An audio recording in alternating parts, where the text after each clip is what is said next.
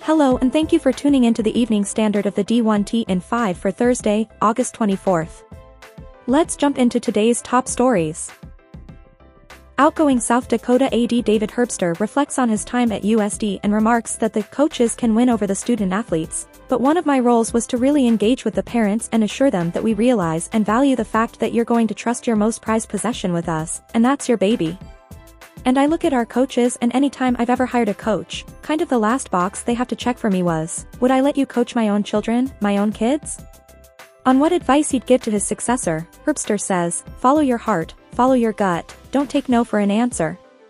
Realize that you're being entrusted with 430 athletes who are all looking to you for guidance. These coaches are looking to you for guidance, and you've got to be strong, you have to be able to relate and communicate. Take your vision and make sure that it's a vision that everybody buys into, and do not ever give up on pushing that vision. Lead One CEO Tom McMillan tells On3's Eric Prisbell he's hopeful, but not hugely optimistic, that a federal NIL bill is in the cards this calendar year. McMillan said, there will not be a bill in Congress that comes out that codifies non-employment status. It's dead on arrival. And so there's going to be round 2. Round 2 is going to be much more important, much more existential. McMillan reiterates the need for an aggressive Plan B, adding, I think they have to take litigation risk. They should have probably done that in the very beginning. What happened was they created a vacuum.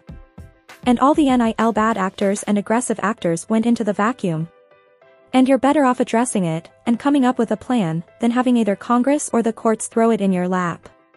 Asked to pick a bill that could likely gain traction, McMillan notes, Manchin, even the Blumenthal, Moran and Booker bill, those bills are really good bills. When I look at the driver here, it's going to be the Commerce Committee. Maria Cantwell, the chair, has been very quiet. Their staff is going to try to piece together a compromise. It will be pieces of all those bills. Moran is in a very good position because he is on that committee. Cruz is in a very important position because he is on that committee. Chances are their voice is going to be a little louder than anyone else's voice. Former Maryland/NC State AD Debbie Yao, at the risk of sounding naive, believes North Carolina Chancellor Kevin Guskiewicz and NC State Chancellor Randy Woodson are interested in protecting one another in regards to conference realignment. I don't have inside information on that, but I think when you're talking about this type of subject, you would do well to cling to those that you know well and that you worked with for 100 years or so in terms of making these choices. Yao also acknowledges it's surprising that UNC and Duke do not appear to be similarly aligned. Yao said, I would love to better understand the rationale because we think we know what we know, and we won't really know until things are in court. Extra Points publisher Matt Brown examines why Conference USA opted to sign a grant of rights and reports that everybody I spoke to told me that the grant of rights provision was part of the media rights negotiation with ESPN and CBS. Everybody I talked to also believed that the new media rights deal, even with several conference games being moved to the middle of the week, is substantially better than what the league had before, both in terms of linear exposure opportunities, and in rights fees, and if signing a GOR was a necessary step to secure that deal, then it was worth it.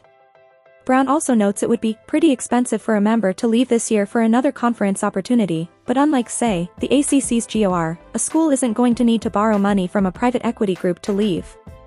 One AD tells Brown the GOR is one of the many reasons why he's sleeping a little better at night, since he can feel more confident in the league's stability, for at least the short term.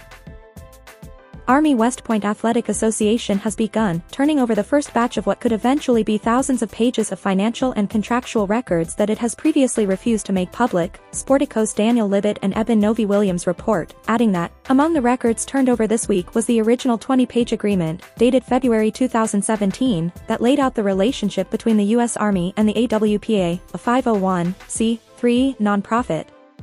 From 2017 to 2022, the military earmarked $82.4 million to assist the AWPA in its annual operations, money that was used alongside department revenue to fund Black Knights athletics. Further, the agreement shows the Army gave the AWPA all of the existing Black Knights sports equipment, facilities and offices, and committed to funding future venue maintenance and housing for select athletics employees. The AWPA pays for all its travel, insurance, recruiting expenses, game day logistics, summer camps and most other operations. Some people working within the AWPA are considered government employees, others are not. Thank you for tuning in to the Evening Standard of the D1T in 5 for Thursday, August 24th. We'll see you back here bright and early tomorrow morning.